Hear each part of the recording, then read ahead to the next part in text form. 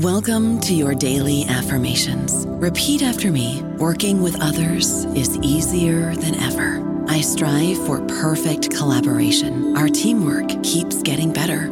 Yeah, affirmations are great, but Monday.com can really get you the teamwork you desire. Work together easily and share files, updates, data, and just about anything you want all in one platform. Affirm yes to start, or tap the banner to go to Monday.com. Hello, it is Ryan, and I was on a flight the other day playing one of my favorite social spin slot games on ChumbaCasino.com. I looked over at the person sitting next to me, and you know what they were doing? They were also playing Chumba Casino. Coincidence? I think not. Everybody's loving having fun with it. Chumba Casino is home to hundreds of casino-style games that you can play for free anytime, anywhere, even at 30,000 feet. So sign up now at ChumbaCasino.com to claim your free welcome bonus. That's ChumbaCasino.com and live the Chumba life. No purchase necessary. VGW. Void where prohibited by law. See terms and conditions. 18+. Hello, everybody. This is Marshall Poe. I'm the editor of the New Books Network, and I'd like to tell you that we have a new and improved website. It has 2 new features that we think you'll love. One of them is a vastly improved search engine, so that when you type in keywords, you'll get a bunch of episodes really quick. The other is the ability to create a listener account. And in that listener account, you can save episodes for later listening. So you can create a kind of listening list. We think these features are neat, and we think you'll enjoy them. Please visit the site today.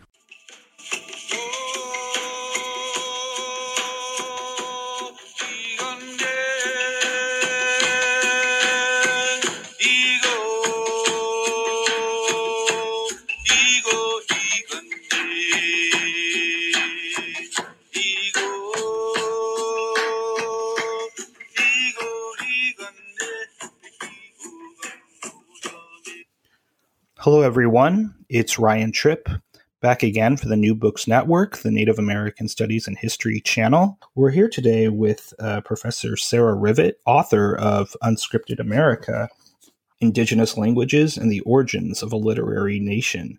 Welcome, Professor Rivett. Thank you. Professor Rivett is Associate Professor of English and American Studies at Princeton University. She's also Director of Graduate Studies. She's an interdisciplinary scholar specializing in American and transatlantic literature, religion, and Indigenous history and theory. She's the author of a celebrated study, The Science of the Soul, previous study, The Science of the Soul in Colonial New England, which won the Brewer Prize for the American Society of Church History in 2011 and 12.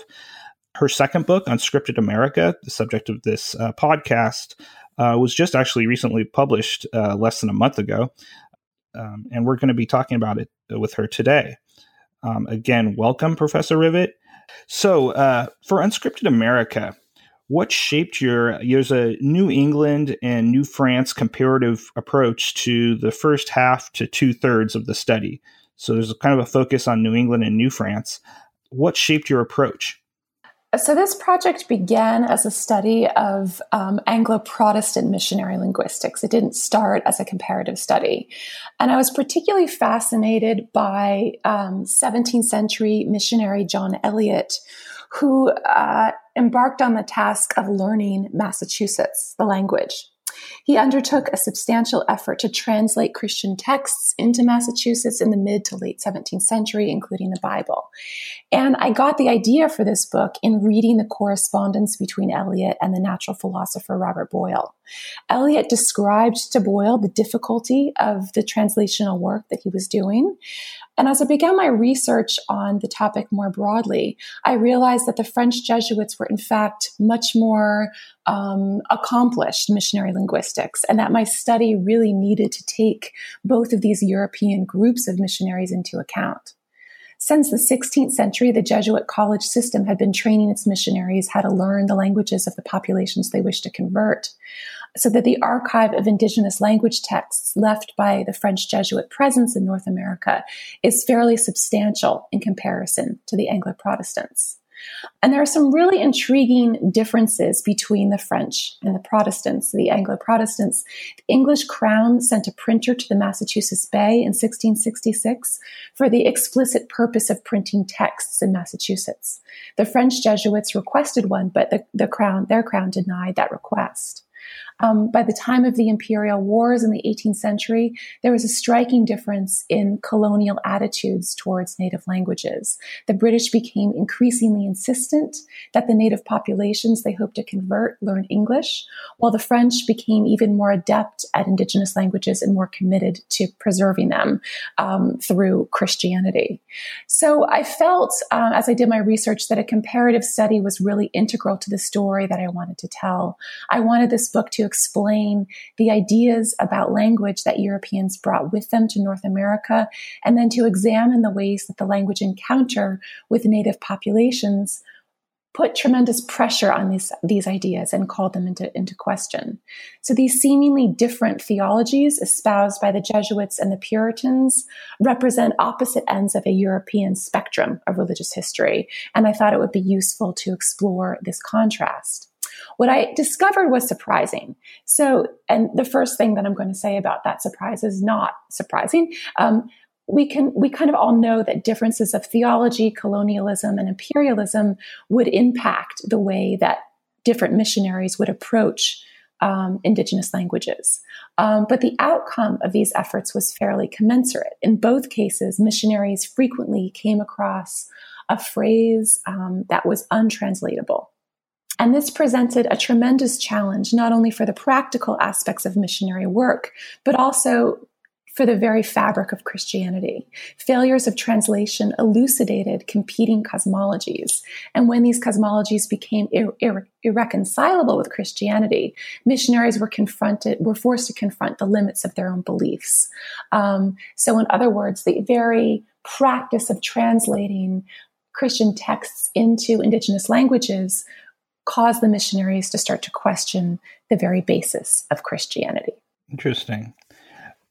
How did this approach facilitate or alter comparisons among and between Algonquin groups and Algonquin language groups and Iroquoian language groups? I noticed you do both in the book. Okay, so how did the comparison impact the comparison between European missionaries impact the comparison between Algonquin and Iroquoian groups? Yes. Right. So it actually enhanced my ability to compare those various groups. In some cases, such as Mohawk, we had French Jesuits and Anglo-Protestants both working to convert that population. And so I'm able to I was able to sort of identify, okay, so these were the key phrases that both French Jesuits and Anglo-Protestants stumbled over in their translations. And this is important because the nature of this project, or really any number of projects that try to examine Indigenous history, you have to sift through an archive that was written by Europeans from a colonial perspective. And so in comparing these two groups, which are sort of radically different in terms of their theology, in terms of their practices of colonization, you can really see that if they're stumbling over the same thing, then probably what that indicates is some aspect of the Iroquoian cosmos or the Mohawk cosmos that neither missionary group was able to fully reconcile with their own set of beliefs. So in the book, you contend that the vocabulary lists in Roger Williams's 1643 Key into the Language of America, quote, are not designed to reflect or provide linguistic expertise, as is the case with French Jesuit dictionaries. Rather, the words arranged into two columns serve the opposite purpose of reminding the reader of the fallen state of the world. A line divides each column, suggesting that even though there may be a one-to-one correspondence between each Narragansett phrase and English translation, there's also a sense of the impenetrability across the linguistic divide. In contrast to the French Jesuit Brebeuf, whose relations contain ample disposition on Huron-Wendat grammar, it is as if Key into the Language of America by Roger Williams is not a text about language at all. Can you elaborate on this contention? Yes. So Roger Williams's Key into the Language of America is a text that I thought a lot about and struggled a fair amount with in terms of how to interpret it and how to integrate it into this project on essentially early linguistic writing. Roger Williams is somewhat anomalous in the study. He was not motivated by missionary work in the same way that the others were. He was motivated instead by theological and political dissent, specifically from the Massachusetts Bay Orthodoxy. He arrived in the Massachusetts Bay Colony in 1635, and soon after his arrival, his dissenting views surfaced, and the government tried to send him back to England. When he learned about this, he fled south to found the colony of Providence and established a good rapport with the Narragansett. Then he went to London in 1643 to try to secure a more legal base for Rhode Island. And it was during this time that he wrote The Key into the Language of America. He was actually on the ship en route to England. And so I'm giving this context to you to try to demonstrate that Williams had many other things on his mind other than this sort of task of recording Narragansett words for other missionaries. What he tells us in the preface is that this is a text designed to help his own memory. It's a record of his own spiritual identity caught between the world of the Narragansett, with whom he had made his physical and spiritual home, and the world of England, a country that was at once his home and also a space of deep spiritual alienation. So the text is written as an attempt to bridge these worlds and to try to reconcile these competing kind of frameworks within Williams's own spiritual identity. He's not really interested in cultural ethnography as such, in the way that the French Jesuits were in the same time period. Rather, what he wants to do is to show an English audience that the Narragansett are actually exemplary models of civility. So the reason that I say that the text is not about language at all is because Williams displays very little interest in how Narragansett actually works. I make this case in contrast to Paul Lejeune and Jean de Brébeuf, who are his Jesuit contemporaries, who made concerted efforts to learn Huron, who wrote dictionaries, translated catechisms, adapted Christmas carols into Huron. They were interested in learning the language for a functional purpose and also to increase their knowledge of, so that they could be better missionaries, essentially. Williams, by contrast, only has the simple vocabulary list, and it's kind of folded into a text that has lots of other things going on. So it's not a how-to manual. There's no pronunciation key. There's no kind of clear set of definitions. It really doesn't function as a key into the language at all, despite its title.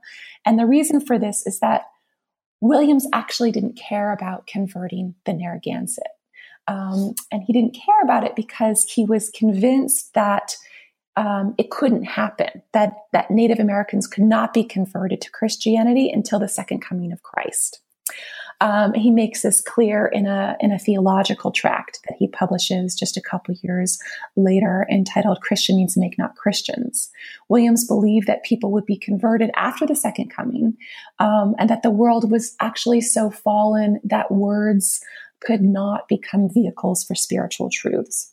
So the reason he has Narragansett words in the key at all is that the key is written for a future time after the second coming of Christ, when the elect members of the community at that future date would be able to understand Narragansett. You mentioned Williams's ethnography. In your book, you argue that Williams's ethnography, and this is just touching on some of the things you were saying, Williams' ethnography is a means of, and I like this, means of studying difference in order to then explain it away. Can you explain what you mean by that, explaining it away? Yeah, absolutely. So it kind of goes back to what the claim that I'm making in this book about the status of the key as a primarily theological tract, in that there's something about Williams's belief that makes him good at ethnography. He believes in liberty of conscience. He believes that religion should not be mandated by the state. He believes essentially in a separation between church and state. And so it means that he's able to observe the Narragansett population in all of their activities in a more disinterested manner than his contemporaries who were observing them with the goal of conversion to Christianity. So there are many elements of the key where we see a kind of record of Narragansett practice, of salutations, of rituals around food, of kind of community organization. And they are kind of ethnographic in the sense that we understand that term today. However, for Williams, he didn't have a goal of observing culture for its own sake in the text. What he wanted to do is demonstrate a civil culture and to use that civil culture as a kind of model of civility that was, to a large degree, launched as a kind of critique against the English for their, incivility, which his perception of their incivility at that particular moment in religious history, and so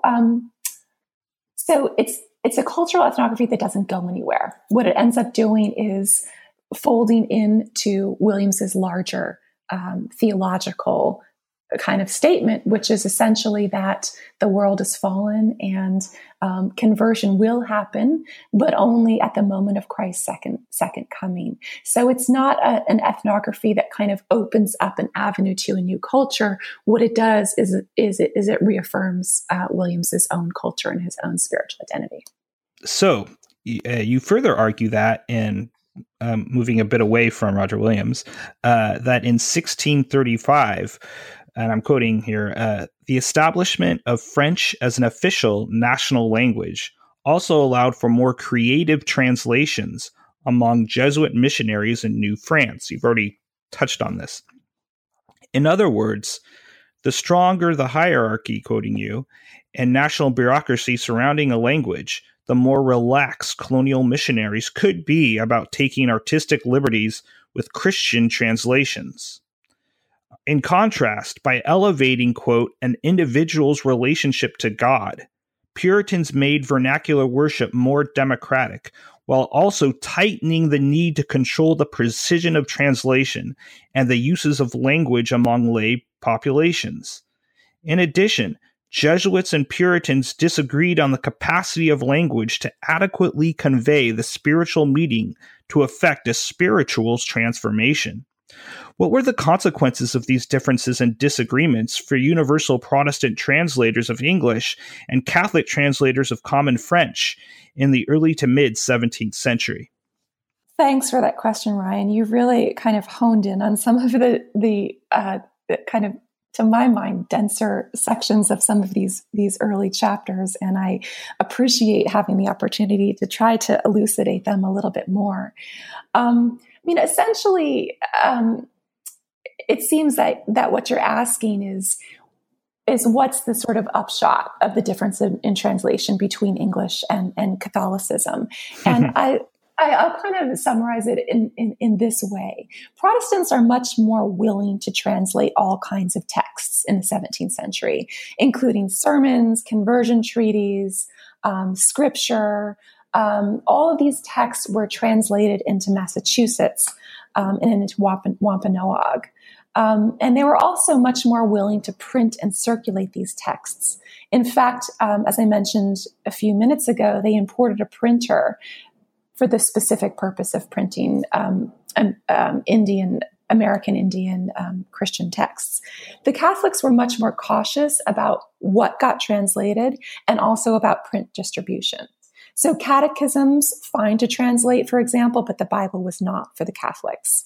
And starting with the earliest French Jesuit efforts, there was always a discrepancy between the linguistic knowledge being accumulated by the missionaries and the knowledge they were willing to circulate among native converts.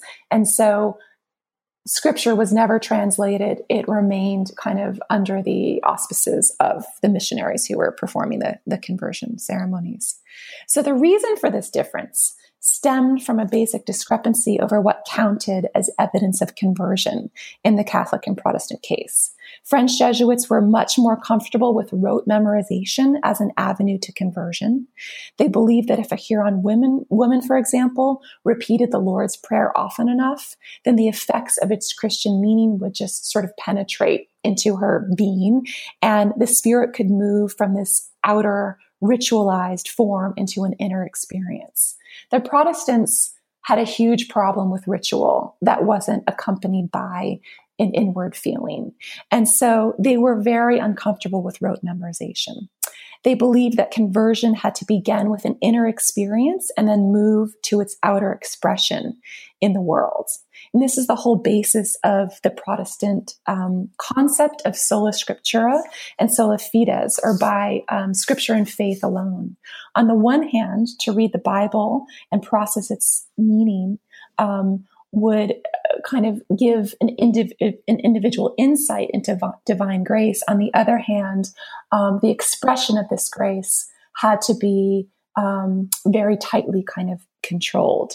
So Protestants had a much harder time assessing evidence of grace. There was no sort of clear formula for doing this, because they believed that as soon as you established a clear formula, then you risked the danger of a person being able to sort of fake their conversion, or to mistakenly identify something as conversion that actually wasn't. So essentially, that's the kind of reason why there are these two very different models of conversion, or of translation. That translation and conversion are deeply overlapping and interdependent concepts in the 17th century. You know, at various points in your book, there's an interrelationship between native languages and, surrounding material cultures, as well as European and native symbology. For example, in Mi'kmaq dialects, you argue, quote, that nouns fall into animate and inanimate categories. Rather than a tense-based structure, Mi'kmaq verbs relate to how speakers and listeners connect to each other based on shared understanding. Speakers narrate events according to how they experience them. Experiences connect to a broader spiritual cosmology, as you've already touched upon. And then between 1675 and 1687, a Recollect father named Christian Leclerc of New France created Mi'kmaq ideograms by writing with charcoal on birch bark. Ideograms, coincidentally, by Leclerc, that are featured on the cover of your study. You argue that these instructional tablets, quote, may have unwittingly dovetailed with the Mi'kmaq cosmology as animate objects. Both the birch bark and its charcoal ideograms were infused with the spirit. The birch bark forged continuity between the Mi'kmaq conception of the spirit residing within matter and the Catholic belief in the sacrament as a symbol of the body and blood of Christ, where the symbol also contains divine power. Affirming Leclerc's desire to find Catholic equivalents among the Mi'kmaq was the presence of a cross. So in this milieu, how and why did the meaning of a cross change from the early 17th century when, quote, the Mi'kmaq did not convert to Christianity, to the late 17th century, when the cross existed in Mi'kmaq culture as an object whose value had been reassigned? All right. So I should say at the outset that not a lot of my study, but some of my interpretations that have to do with trying to kind of access indigenous spirituality in the 17th century and the 18th century take a certain amount of interpretive liberty. And this includes the section that you just read, and that I am being a little bit speculative when I try to kind of imagine how 17th century Mi'kmaq would have interpreted the birch bark with the charcoal ideograms. So having said that, as a sort of maybe quasi disclaimer, but one that I'll stand by in a minute, I was utterly fascinated in doing this research by what Christian Leclerc did with these ideograms. Basically, what he did in the 1670s is to say that he found an indigenous system of writing. And that in and of itself is sort of fascinating because there are forms of indigenous writing in North America, but, not numerous forms. And he claimed to have found these ideograms as a form of Micmac writing. And then what he did is he said that he adapted the Catholic catechism so that it would be easier for the Micmac to memorize because the catechism was then rendered within their own ideogrammic system of writing. And this approach seems to have been effective, unlike previous attempts, because the Christianized ideograms survived hundreds of years, and they were then passed down in Micmac culture, and they still exist in Nova Scotia today. So we really don't know whether Leclerc's claim to have discovered an indigenous system of writing had any basis in fact. It's quite possible that he found a few cultural symbols. It's quite possible that he invented some symbols, that he took a great deal of sort of artistic liberty with what he did. And of course, as a sort of 21st century scholar, I have no way of knowing how these cultural and spiritual objects were experienced by the indigenous converts to Christianity. So what I'm doing in this section of the book is trying to incorporate some educated guesswork to speculate on why some forms of evangelization might have worked when others did not. And there's so much that we don't know and actually can never know about 17th century indigenous culture. Existing archives are relatively scant. They're also authored by European colonists, so needless to say, they're biased. So I think that some speculation, as long as it's kind of rooted in ethnographic or ethno-historical studies, can be interpretively useful.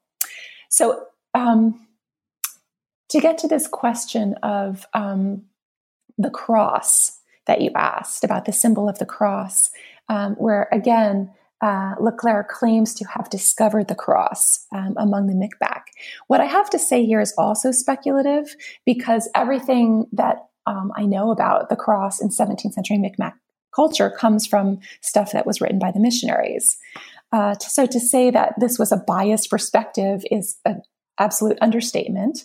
What the missionaries wanted to do was to identify the cross as a pre-existing condition of Christianity. That is a divine sign that the Micmac were in fact biblical people preconditioned for conversion all along. So obviously this is not the case. And the facts as we know them indicate that there was a history of contact before Leclerc arrived in Nova Scotia. There were fishermen, there were fur traders who were interacting with the Micmac. Their objective was not conversion, which is why I say in the book that conversion didn't happen earlier on in the 17th century. What they were doing is trying to sort of make money through fur trade. And so the cross as a symbol that operated between fur traders and the Micmac was most likely a symbol of kind of diplomacy. That got incorporated into Micmac culture and kind of reassigned value. So by the 1670s and 1680s, Leclerc was the one to reassign the cross to a new value, to kind of identify it as a latent Christian object and to try to sort of like reorient the Micmac relationship to this object. I appreciate your candor. That's definitely the nature of the work. You contend as well that, going to the British side of things, that, quote, as British philological interests became more centered on the specificity of place and notions of Celtic as the primary antecedent to modern English, missionary knowledge of North American languages faded into the background of Anglo philosophical interests. You further argue that, quote, the rise of the British Empire required conformity and uniformity with the dictates of the Protestant faith and necessitated the implementation of English language instruction. As we've just sort of heard, in contrast, French Jesuits hoped to, quote, translate linguistic knowledge and the capacity for communication into a protective shield of indigenous warriors that would fend off the British. Yet you also hold that, quote, indigenous language philosophers taught Puritans, Anglicans, and French Jesuits that the, quote, relativity and aesthetic value of North American tongues persistently undermined imperial script that each European power was at pains to inscribe upon the land and its inhabitants. Can you elaborate on this contention, particularly for the French Jesuit Sebastian Rale, who's in your book, his 1690s admiration of the Wabanaki version of a subject-object order, and the Wabanaki method, quote, of suturing speaker to object and syntactically linking verb and object? Yes, I think if I'm understanding the question correctly, essentially, you're interested in me speaking more about the connection between the French Jesuit admiration for certain aesthetic qualities within the indigenous languages and the kind of broader imperial goals, and putting that in contrast to the British movement away Correct. from a sort of, yeah, right. So, I mean, I think it's a fascinating question, and essentially, I don't know, because I haven't thought about it that much before you pose the question of whether the French aesthetic admiration for native languages facilitated imperial goals. I do know that both are happening simultaneously. And to get at this through Rale, what Sebastian Rale does when he's learning Abenaki is he sits in wigwams for hours. He says 6 hours a day, and he describes himself as becoming a student in this study. So he listens to Abenaki correct his pronunciation and fine-tune his language skills. And through this process, what Rale says is that he develops an incredible appreciation for the language, and that he recognizes it as beautiful. And this is compelling for the kind of reasons that it seems to represent a sort of breakthrough on the kind of overarching narrative of colonization. Like, great, Rale is recognizing that this language is beautiful, that it has an inherent integrity, that he's recognizing it on its own terms. For me, that kind of realization is mitigated to some degree by the fact that what Rale does, one sees in the French Jesuit relations for generations. That is, it becomes a kind of literary trope of submitting to study, sitting in the wigwams, realizing that the language is in fact beautiful. And so I never really know how much of this is a kind of authentic ethnographic recognition of linguistic difference, or a sort of literary trope, a kind of convention of Jesuit writing. What I do know is that it does make the Jesuits very good linguists. And so by the time the imperial wars come about, by the time the French Jesuits really need to use their language skills to fight the British, they're very good at it. And so it's an interesting question, the extent to which an aesthetic appreciation facilitated that kind of imperial agenda. I mean, I suppose it did, and that's possibly a sort of negative consequence of aesthetic appreciation. On the side of the British, it's interesting because the same thing essentially happens. That is, starting with Experience Mayhew in the 1720s, Experience Mayhew is sort of far and away the best Anglo-Protestant linguist to date. He grew up on Martha's Vineyard playing with Wampanoag children. And so what he says in the beginning of his pamphlet on their language is that he learned Wampanoag like he did his own mother tongue. And so he really has an appreciation for the language that goes way beyond those who came before. And he recognizes it as beautiful. But he does this with the opposite effect of what happens in the French case, because right around that same time, British imperial interests in North American languages all but sort of cease to exist. That is, on the other side of the Atlantic, there's really not the same interest in North American languages. So, in effect, British ideas about Indigenous languages are that they're beautiful but useless, and that becomes the kind of 18th century conclusion that Anglo-Protestants draw. And so there's a divergence between the use value of Indigenous languages and an aesthetic appreciation which persists beyond, even though the use value starts to become incredibly diminished. This is a couple decades later, but can you elaborate or at least mention Francois Piquet's French missionary, his emphasis on song over writing systems in Mohawk battle hymns, for example, and then his silk banner, its relationship to the silk banner in your book with a quote, a cross, and also the symbol of each clan composing the 5 nations of the Iroquois carried onto the battlefields of the 7 Years' War. Can you elaborate on that?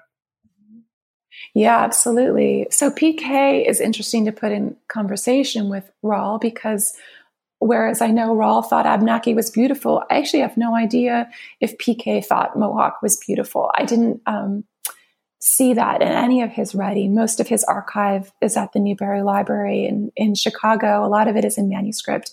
He's a fascinating individual because he became very proficient in Mohawk and very effective at essentially military intelligence during the 7 Years' War.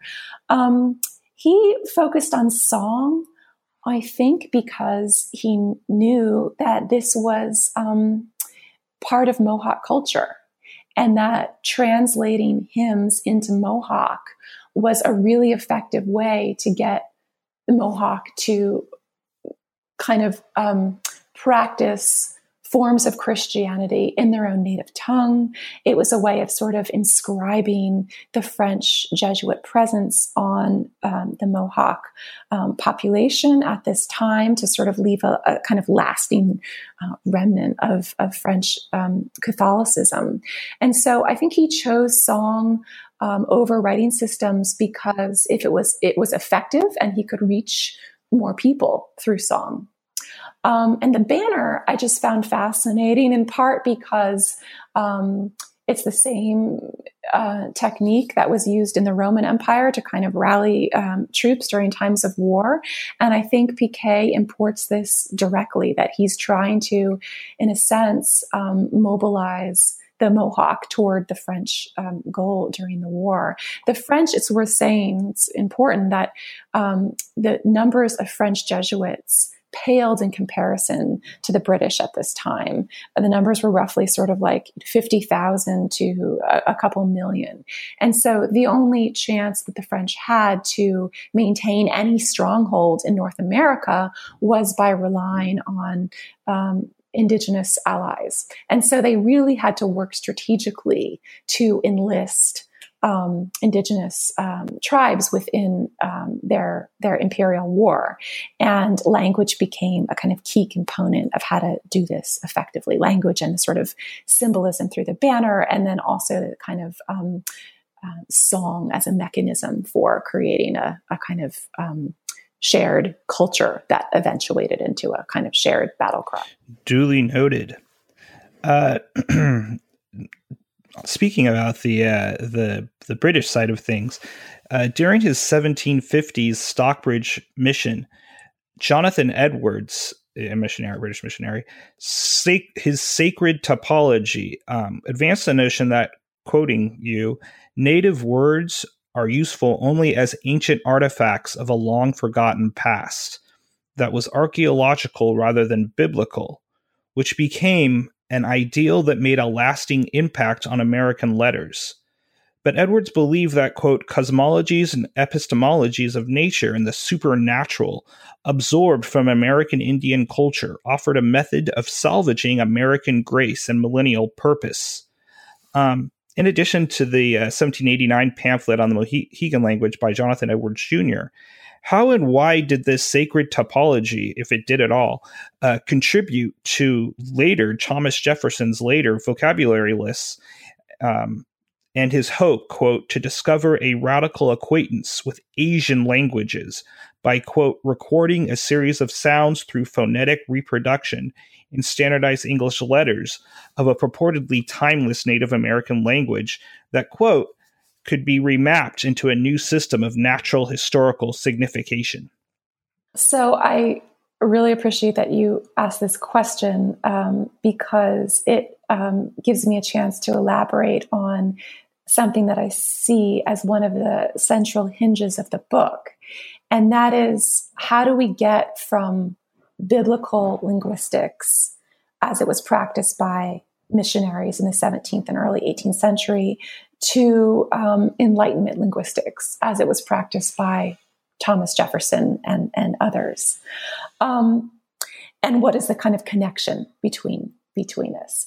And I see Jonathan Edwards and also his son, Jonathan Edwards Jr., as integral to how this shift happens. By the time Jonathan Edwards was missionizing, and he was a very kind of like accidental missionary. He wasn't that committed to the cause. He kind of ended up in Stockbridge, but he sort of only did it for a few years.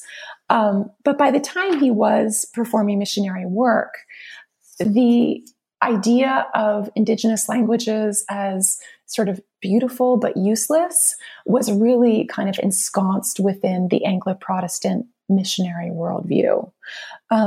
So Edwards encouraged his son to learn Mohican, but he himself didn't know Mohican. And his view on indigenous languages was that they essentially did not fit into a biblical scheme.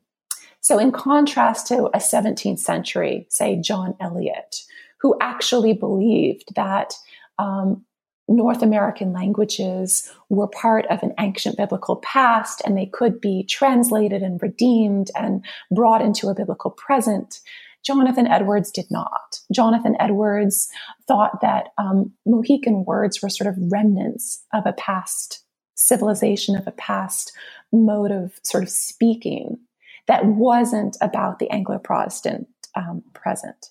And so when he encouraged his son to learn Mohican, I think he had in mind that it would make his son a more effective missionary, a more effective minister, and so on and so forth. But he didn't see it as central to the Protestant agenda the way that a 17th century counterpart would. And so what I find interesting about this Edwards Jr. pamphlet is that it was sent to George Washington, who had an interest in native languages, a kind of hobby of his.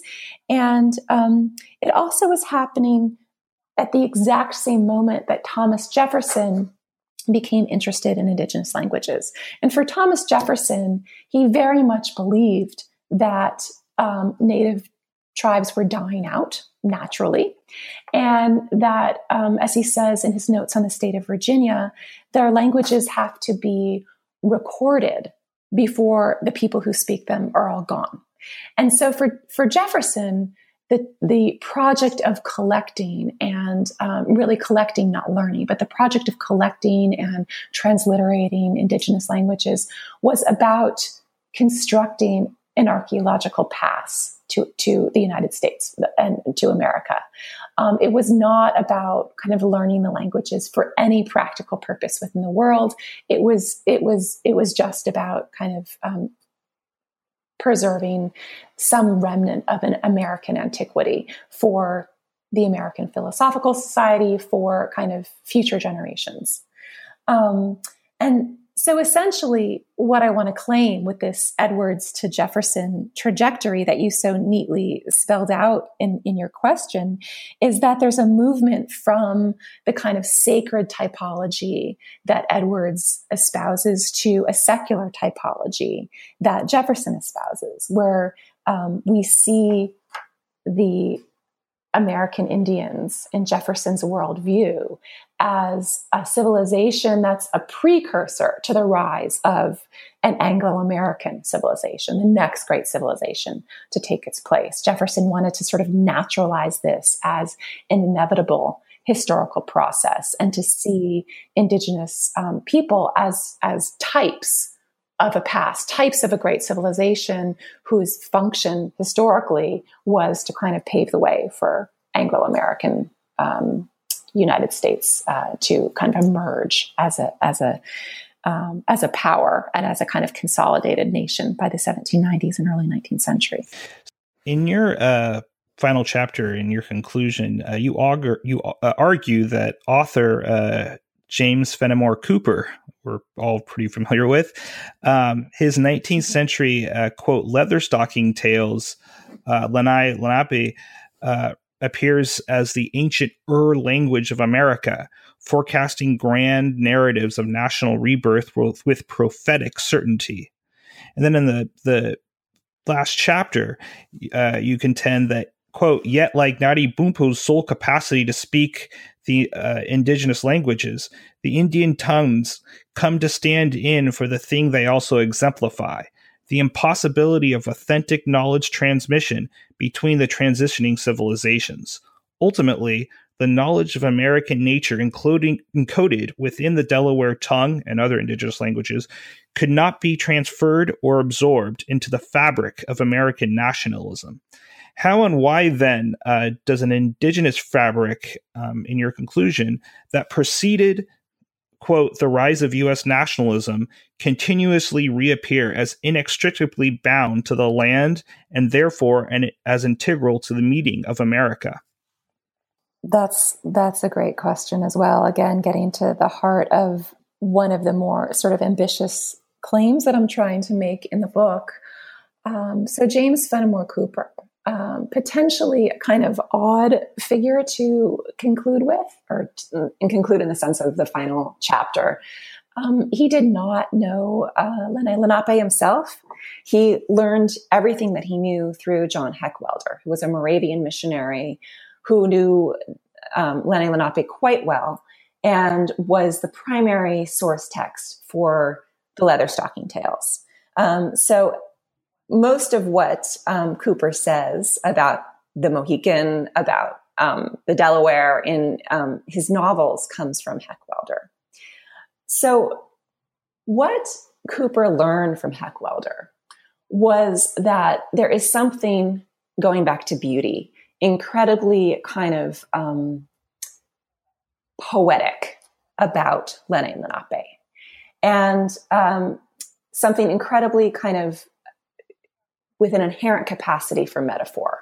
So Cooper was attracted to what Heckwelder said about the beauty of Lenni Lenape.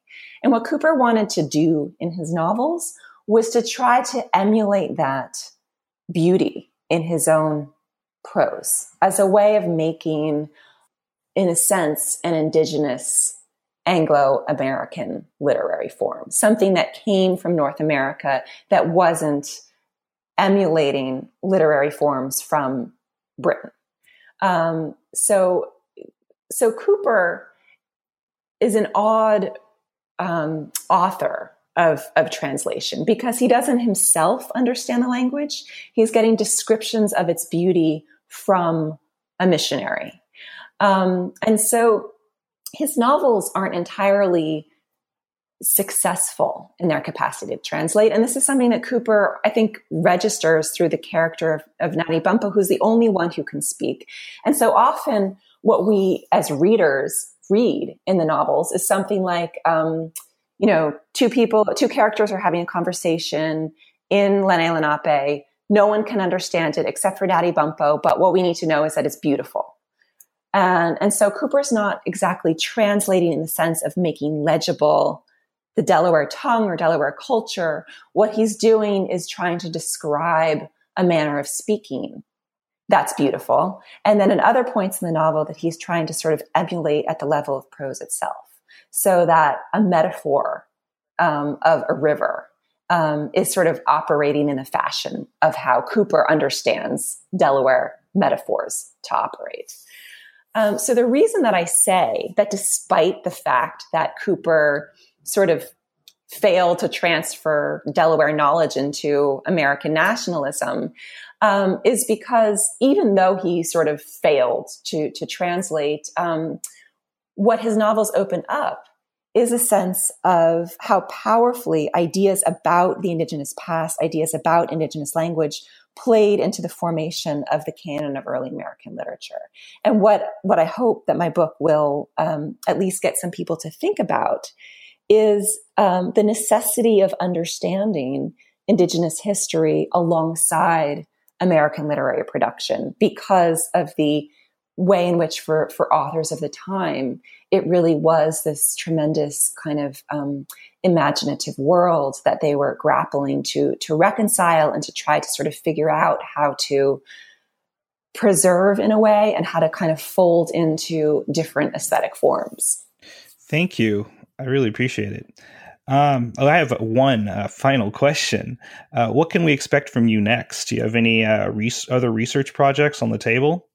I'm at the very, very beginnings of that you can disclose now.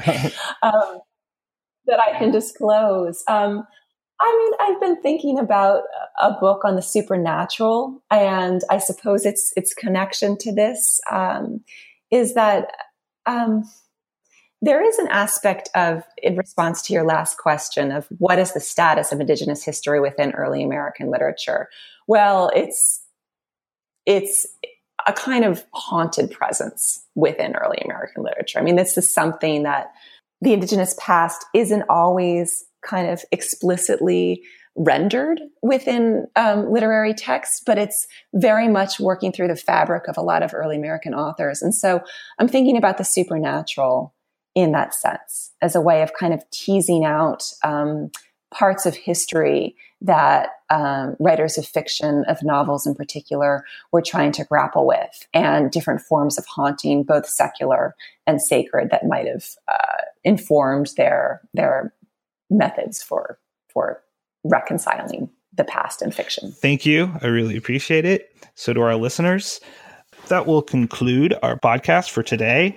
Thank you, Professor Rivett, for your excellent, concise, but also precise responses. This is Ryan Tripp signing off for the New Books Network, the Native American Studies and History channel. You'll probably be hearing from me pretty soon in the next couple of weeks. I will be returning, and I thank you again, Professor Rivett, and our listeners as well. Thanks. Thank you, Ryan.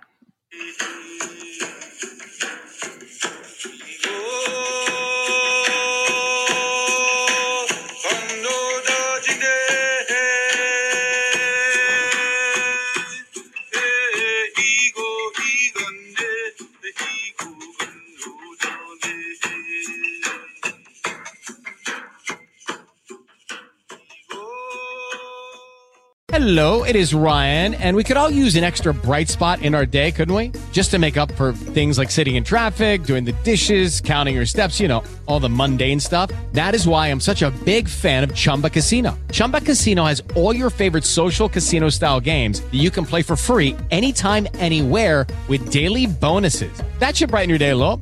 Actually, a lot. So sign up now at ChumbaCasino.com. That's ChumbaCasino.com. No purchase necessary. VGW Group. Void where prohibited by law. See terms and conditions. 18+.